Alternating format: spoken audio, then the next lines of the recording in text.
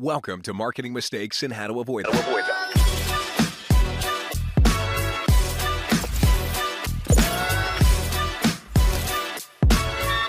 Here's your host, Stacey Jones. Welcome to Marketing Mistakes and How to Avoid Them. I'm Stacey Jones, and I'm so happy to be here with you all today. And I want to give a very warm welcome to Robin Eagles. Robin is the principal strategist of GTM-SC, a go-to-market strategy communications firm specializing in helping businesses grow through strategic consulting and communications. With 24 years of marketing expertise, Robin has led innovation marketing at Acura and communications and PR at Honda and Kelley Blue Book, and lived agency life at both Mission Control Communications with startups and Fleshman Hillard, managing various entertainment and technology accounts, including Seagate, Mitsubishi, and Sony Entertainment.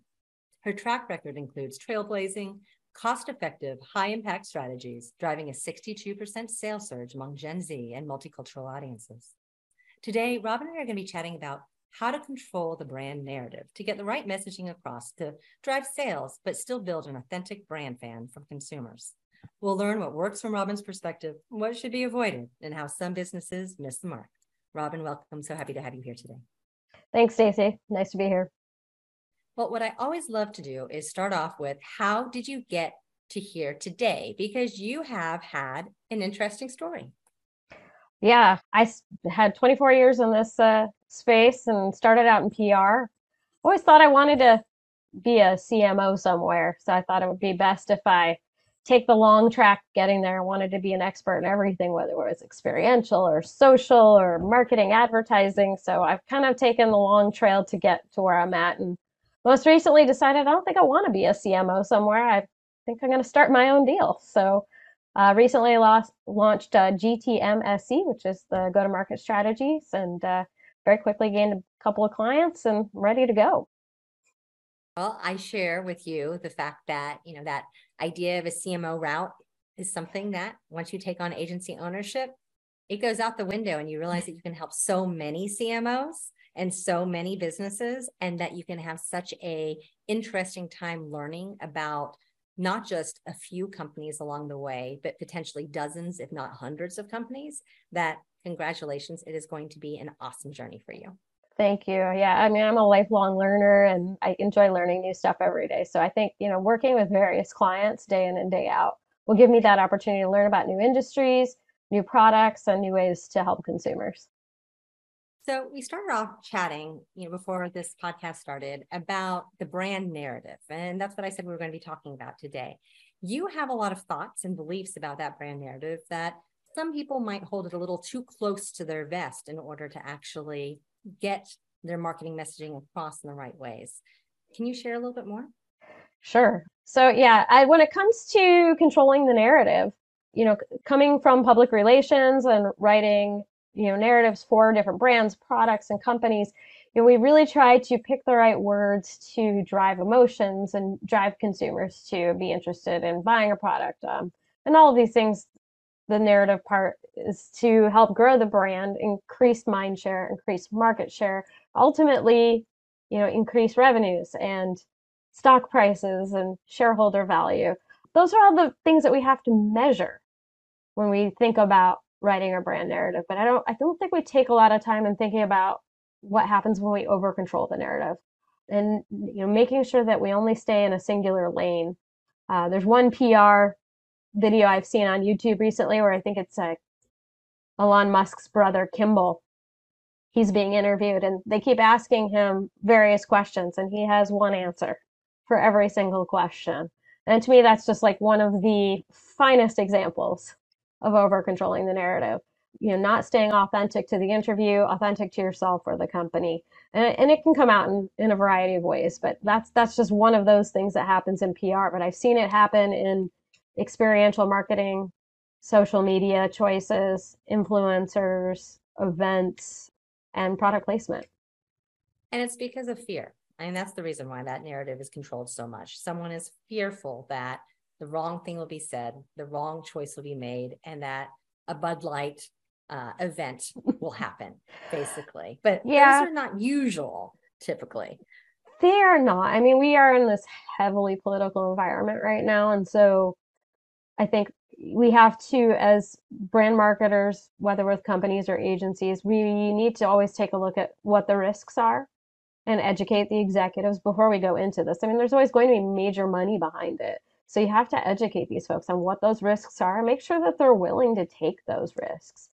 I mean, I've tried, 8 ways from Sunday to think about Bud Light and what happened.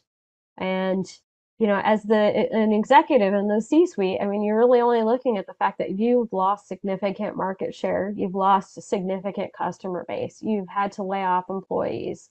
Your regional salespeople who are selling into the bars, they're losing money. It's hard to justify that, even when you say it was one can sent to one person for one 3-minute interview. What could seriously the impact of that be? I don't think anyone foresaw what was going to happen there. Not for 1 second. And I don't know how I would have managed that either, because in crisis communications, and we can go as far as to talk about crisis. I mean, I've had executives ask me, how do we control a crisis? What are we planning for? And I would say 99 times out of 100, the crisis that happens is the one you didn't plan for. So, when it comes to controlling the narrative, I think being able to take risks, knowing what the risks are, and being okay with what negative outcomes might happen is really part of the entire plan of this. Yeah, well, I don't think anyone could have figured out Bud Light. It was just like a perfect storm between Kid Rock, between they're not necessarily saying the right things on the brand side, between other people getting involved in it. And that was just a mess that right now, you are right, our political environment, it's scary. There's not a lot of experience in the past that you can use to shed light on how something will play out. I think Disney also, is another example where they've gotten caught up, whether it was what's going on in Florida with their property and Rick DeSantis and the laws going on there, to using LGBTQ folks in their films, or just changing the characters in movies from maybe being white to being some other BIPOC type person. And they've taken a lot of flack for it. But what I see Disney doing is standing behind their user base, their customers, and their own beliefs. And I think that's part of controlling the narrative for them, is by letting people control their own narrative, but not Disney. So Disney is controlling their own narrative by sticking by their ethics, their morals, their beliefs, and their customer base, and thereby controlling their narrative and letting other people say what they want to say. They know their own truth and they're sticking by their own truth. So there's 2 different ways to handle it. I don't, there's a couple of ways, like you said, with Bud Light. I mean, it was a perfect storm in the company not standing by its own choices. Correct. And so you mentioned a whole slew of different types of marketing tactics that people have screwed up the brand narrative with or been afraid to. Yeah. Right. So what are some of the examples that you were referring to? Without naming some of the companies that I've worked for, I've seen a whole lot working across the board in all of these different areas. We were looking at events to sponsor, but, looking at the makeup of that event. And if it wasn't, that's not who we think our customer is, but it touches, our customer can be anybody. When you're selling something as innocuous as a pen, let's just say, I mean, everybody uses a pen.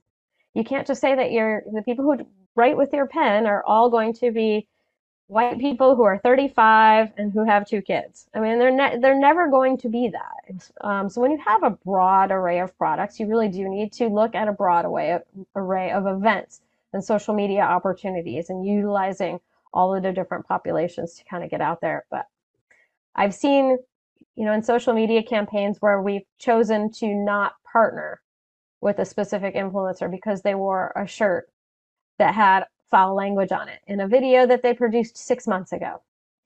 So it's like, oh, no, we can't work with that person anymore.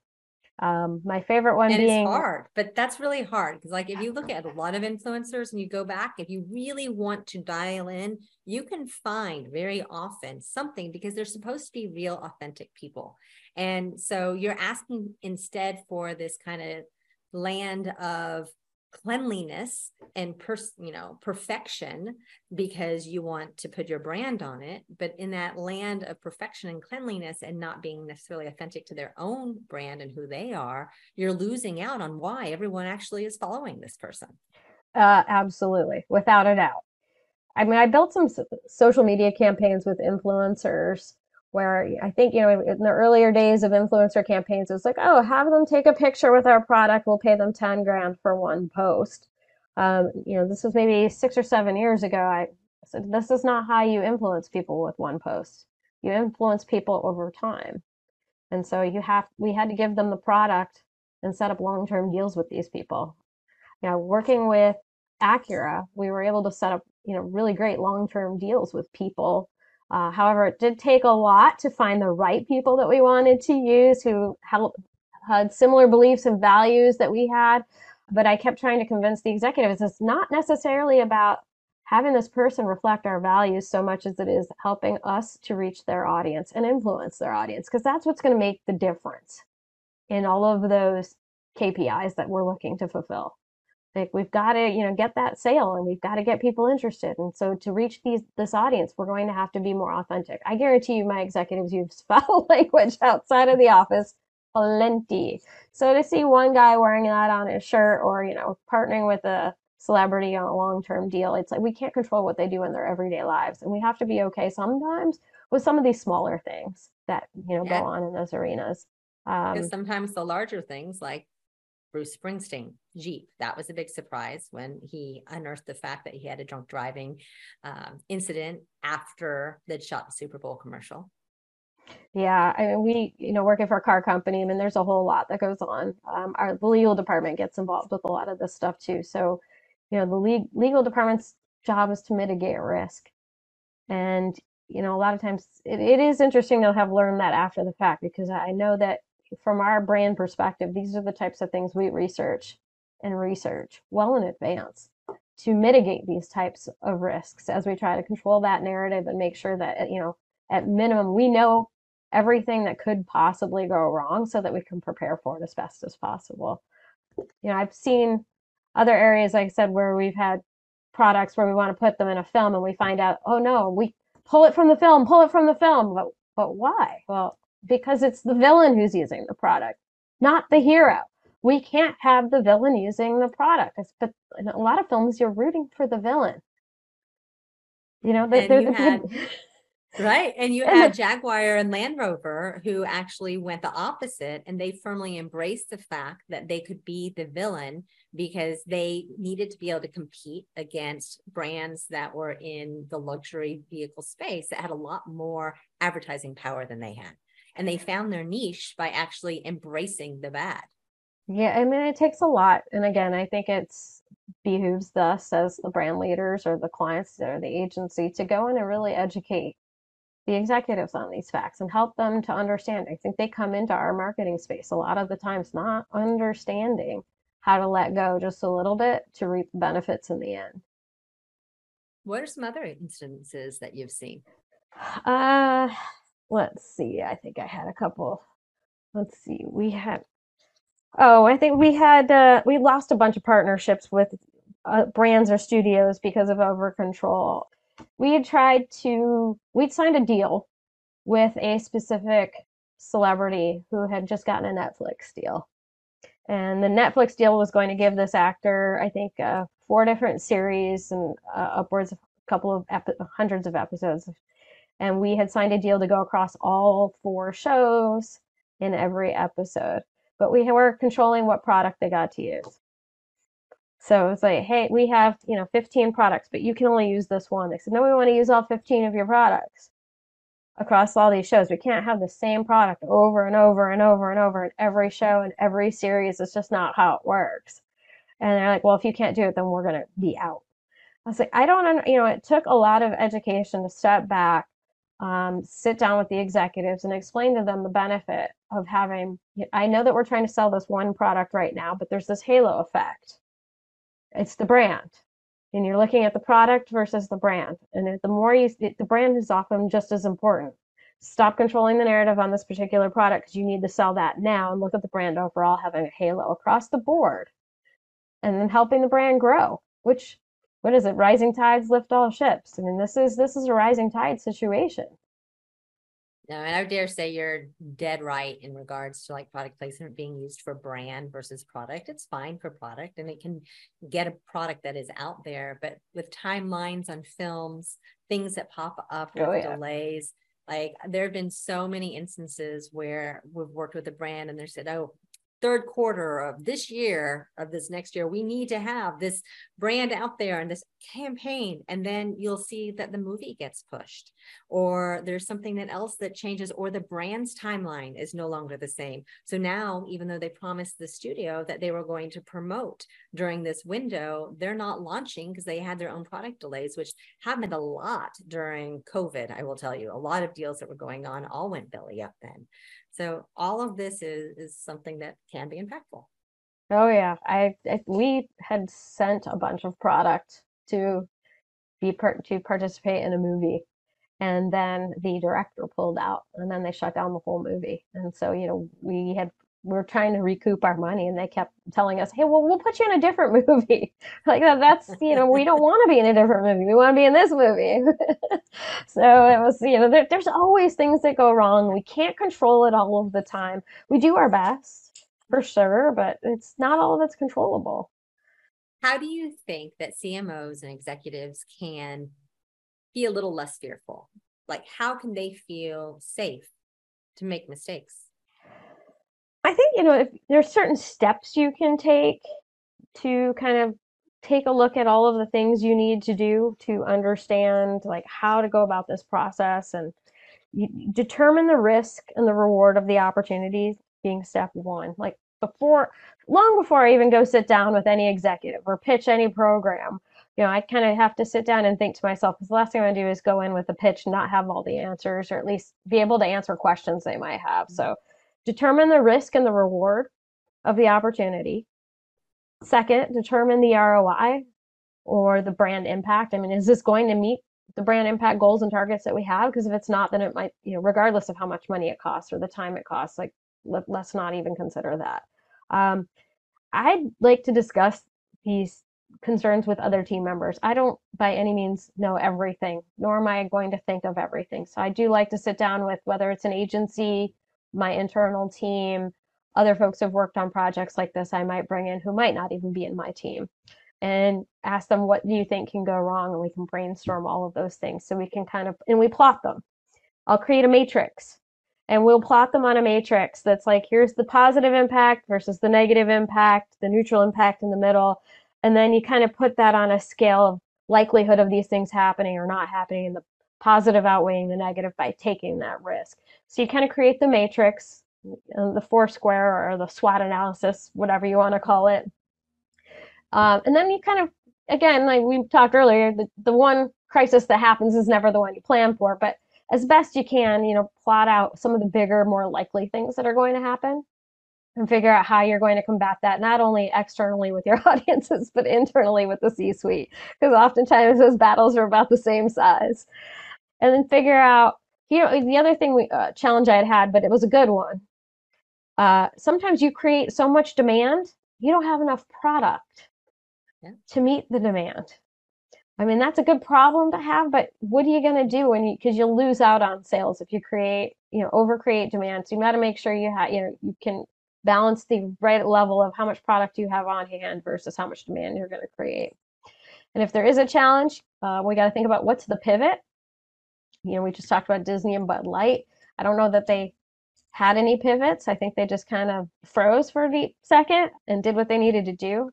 But again, I think Bud Light is still trying to pivot and still trying to figure out what they're doing. And again, no one has the answer to this one besides time. I hope time helps that too. Although I did see that picture on social media of Kid Rock drinking a Bud Light last week. So apparently he's over it. For that. I don't know that he was, but we'll see. We'll see. Maybe that will come out too. But just again, I come back to, when it comes to finding that sweet spot of controlling the narrative and controlling the outcomes, just educating the executives on what the possibilities are. Media train your executives. In a lot of cases where media does need to speak for what has happened or manage a crisis. You want to have the most empathetic leader you can, uh, not just the CEO. And if your CEO is empathetic and can speak to the challenge and speak to the customers authentically, great. Ideally, in a crisis, I would look around to see who's on your bench outside of the CEO or a marketing lead who can talk about what this really means to the consumers. Stick to your brand. Again, like I feel like Disney kind of did it right, where they knew who they were and they stayed authentic. And we need to do that as brand leaders to guide our C-suite to stick with their personal brand and their company brand. And if there does need to be some kind of action plan after a crisis happens, that there's a person in charge for each and every outcome that you've kind of plotted as high risk. But with great risk comes great reward sometimes, and managing the narrative correctly and managing the outcome correctly can mean all the difference for a brand. I think it's also with the brand having the knowledge and understanding that this happens, that negative things pop up and that other brands have made it through it, and that typically it is something that is cyclical and that will move on after something else comes into the news cycle, really, and that catches eyes. I think what we don't understand a lot right now is how social media really causes things to grow out of control. And we're learning, we saw that with COVID. We're seeing it with Bud Light. We've seen it with Disney. We've seen it with all LGBTQ plus across the entire world. It's not just, with the United States, that we have now come to a time where communication is so fast that it used to be that if you had an issue and it came up, you were worried about reporters calling you and talking about it. And now you're worried about the entire social feed talking about it, and that it's going to fire bloom and get away from you. And that I think the biggest learning lesson is, as you keep saying, that authenticity of standing by who you are and being a good human and a good brand and supporting your people and supporting your true beliefs immediately are the only thing that will protect you at all. Yeah, I mean, an omni-channel approach in getting that type of communication out there, being generating that authenticity, not just in PR, but in social and in through your experiential and through every touch point you have in your customer journey, and plotting that out. Again, we think sometimes building a brand or putting a product on in a movie or running a PR campaign or event is a single opportunity. But at the CMO level, we know that we've built out a customer journey, and it's a long tail approach to how do we reach our customers and how are we going to touch them across a year and a half of a product launch, or a 3-year sustainment plan, even for a product or a brand. And it's all carefully plotted, carefully researched, and hopefully educated really well. But staying true and making sure that when you do have a crisis or an issue, that you have an omni-channel approach to talk to your customers, talk to the media, talk to your potential customers, and just talk to anyone. But across all the platforms, advertising, marketing, social, experiential, that same message has to come from everywhere for it to have an impact.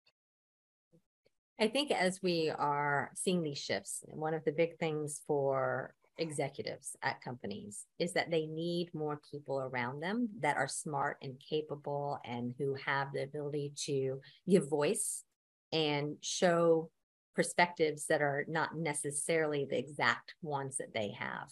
So that's where agencies or other team members really can come in, because when we're looking at executives who are so in their own world and it's myopic.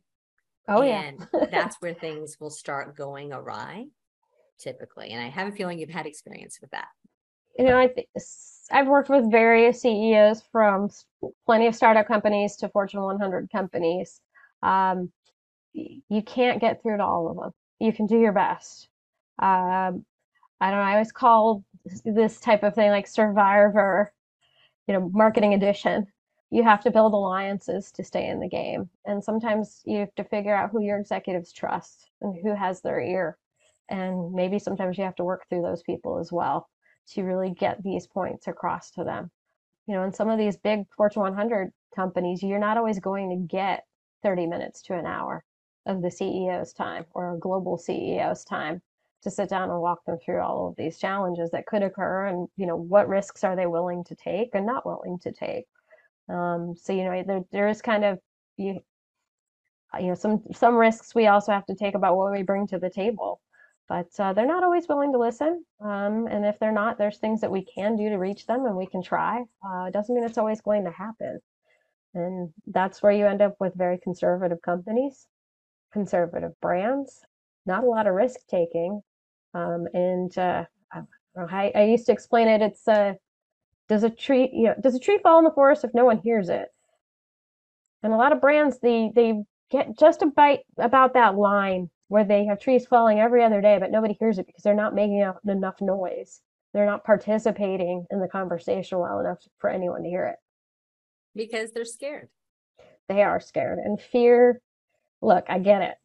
Again, market share, stock prices, shareholder value is all they care about. And trying to think about all of the other details about, is this marketing risk really worth losing half of my stock price and losing my shareholders? And in some cases, they're not willing to take any of those risks. But some risks, there's one I was just thinking about prior to this call that it's one of the ones I love. Take it, life gives you lemons. You're supposed to make lemonade. Wingstop. Do you remember what happened with Wingstop during the pandemic? I remember something. I can't even remember what it is. What was it? Well, there was a challenge with supply chain and getting chicken wings. And so somebody brilliant over at Wingstop said, you know what, we're going to change our name for the next month because all we can get are thighs. We're going to change our name to Thigh Stop. Yes. I mean, that's a brilliant pivot, and it was a brilliant risk. I can't even imagine someone going to the head of brand and saying, hey, I know we're Wingstop, but we can't get any wings. We're just going to change our name to Thigh Stop. I mean, just as a head of brand, I would go, no, you're not. Find my wings. Just find me wings. We'll get our way through this. It's just a month. It's the pandemic. I know we've got tons of online orders, but this is, but they did it. And it paid off in spades. And the fact that they got a lot of PR. It did get a lot of PR. I know another one, and you're probably well aware of it, is Fiji water at the Oscars. And the blue dress. And the blue, well, it was the fact that, it was on that silver platter and she's walking around, it almost fell out of place, so much so you couldn't avoid it. That was a risk. Kudos to, these people who took those risks. And one of my favorite social media risks by far was when the lights went out at the Super Bowl years ago. And Oreo stepped forward. Yeah, it was Oreo, dunk in the dark. And I think to myself, when I was working at a Fortune 100 company in the social media team, all of the posts were planned. It was very different. I mean, back in the early days, I think now there's like a war room where we can make, timely decisions and put stuff out because we understand timeliness. Back at that point in time, I mean, this was like 7 years ago, all the tweets and all of the posts were planned. Nothing was ever going to happen ad hoc because we didn't want to deal with risk. But Oreo showed us that being timely and spur of the moment can help the brand grow.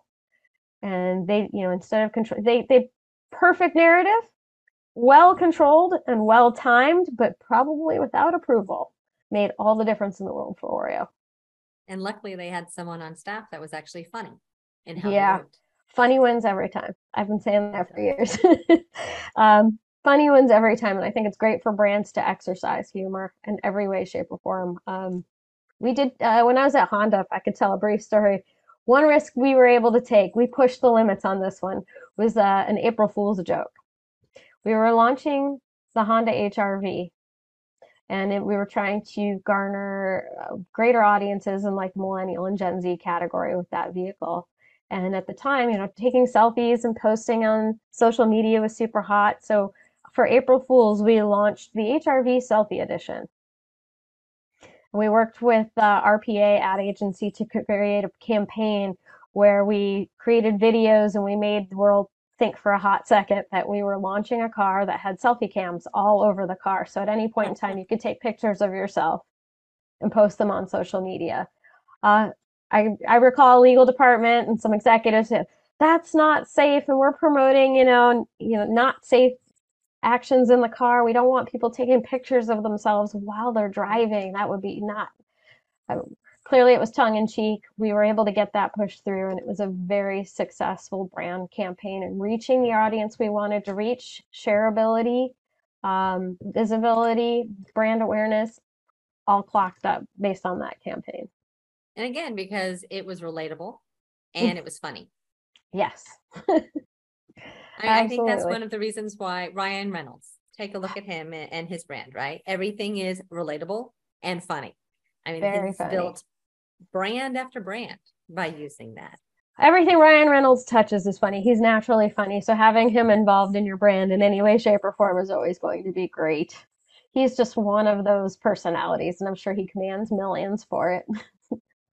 But, even his agency was involved when you had the Peloton incident on Sex and the City, the new Yep.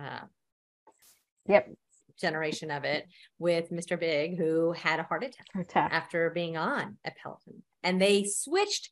They came to the rescue. They're like, we have a plan. We're going to shoot a commercial with Mr. Big and the Peloton instructor, and we'll see this like afterlife moment for him. And then you had rolling out this whole inappropriateness that he's been charged with.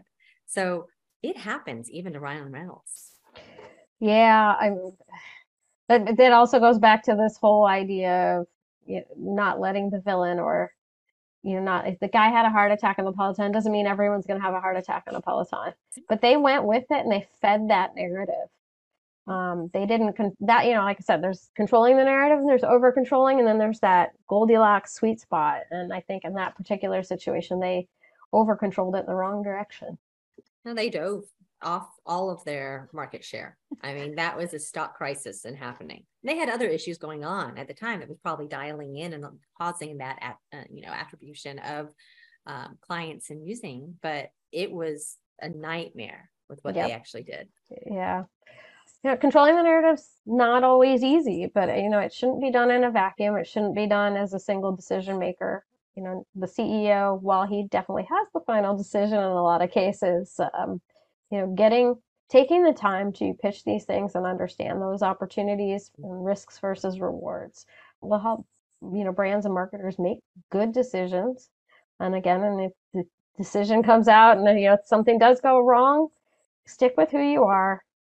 Stay authentic to your brand, back up your brand and your brand beliefs. I think it's when you waffle and you go back and forth and you're not really sure who you're supporting, whether it's yourself, your customer, your brand, or your shareholder, is when you see some of these people get in trouble.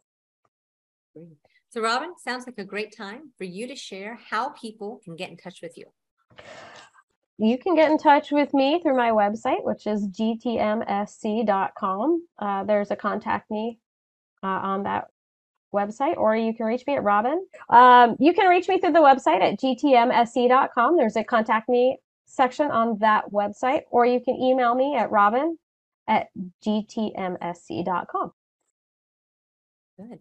So what would be your last parting word of advice to our listeners today in regards to taking risks with your brand narrative? Make sure you build out that chart where you can balance your risks versus your rewards and how well you're going to meet your overall goals. Building out that Foursquare and helping your executives understand what those risks versus the rewards are. I think most executives respond well to data. So when you have this chart, you've got plotted out what's high risk, what's low risk, what's going to reach your KPIs and what's not. You have backup for all of the issues that could go right and could go wrong. And you have all of the I's dotted and T's crossed. I think you'll be able to really reach the C-suite and help them understand that you've done your homework, you've researched every possible outcome, and you understand what's going to reach the audience, achieve those goals, and mitigate the most amount of risk. But again, I really believe controlling the narrative is important, but over controlling it can really hurt your brand. So, take a little bit of risk, but not too much, and make sure that whatever happens on the backside of that, you have a response for. Well, Robin, thank you so much for joining us today. I had a lot of fun chatting with you into the whole world of risk. Thanks for having me. I appreciate it. Of course. And to all of our listeners, thank you for tuning in to another episode of Marketing Mistakes and How to Avoid Them. I look forward to chatting with you this next week. And until then, Robin and I spoke a lot about product placement. If you have interest in understanding how product placement can be a non-risk for your brand, reach out. I'd love to chat. Have a great one.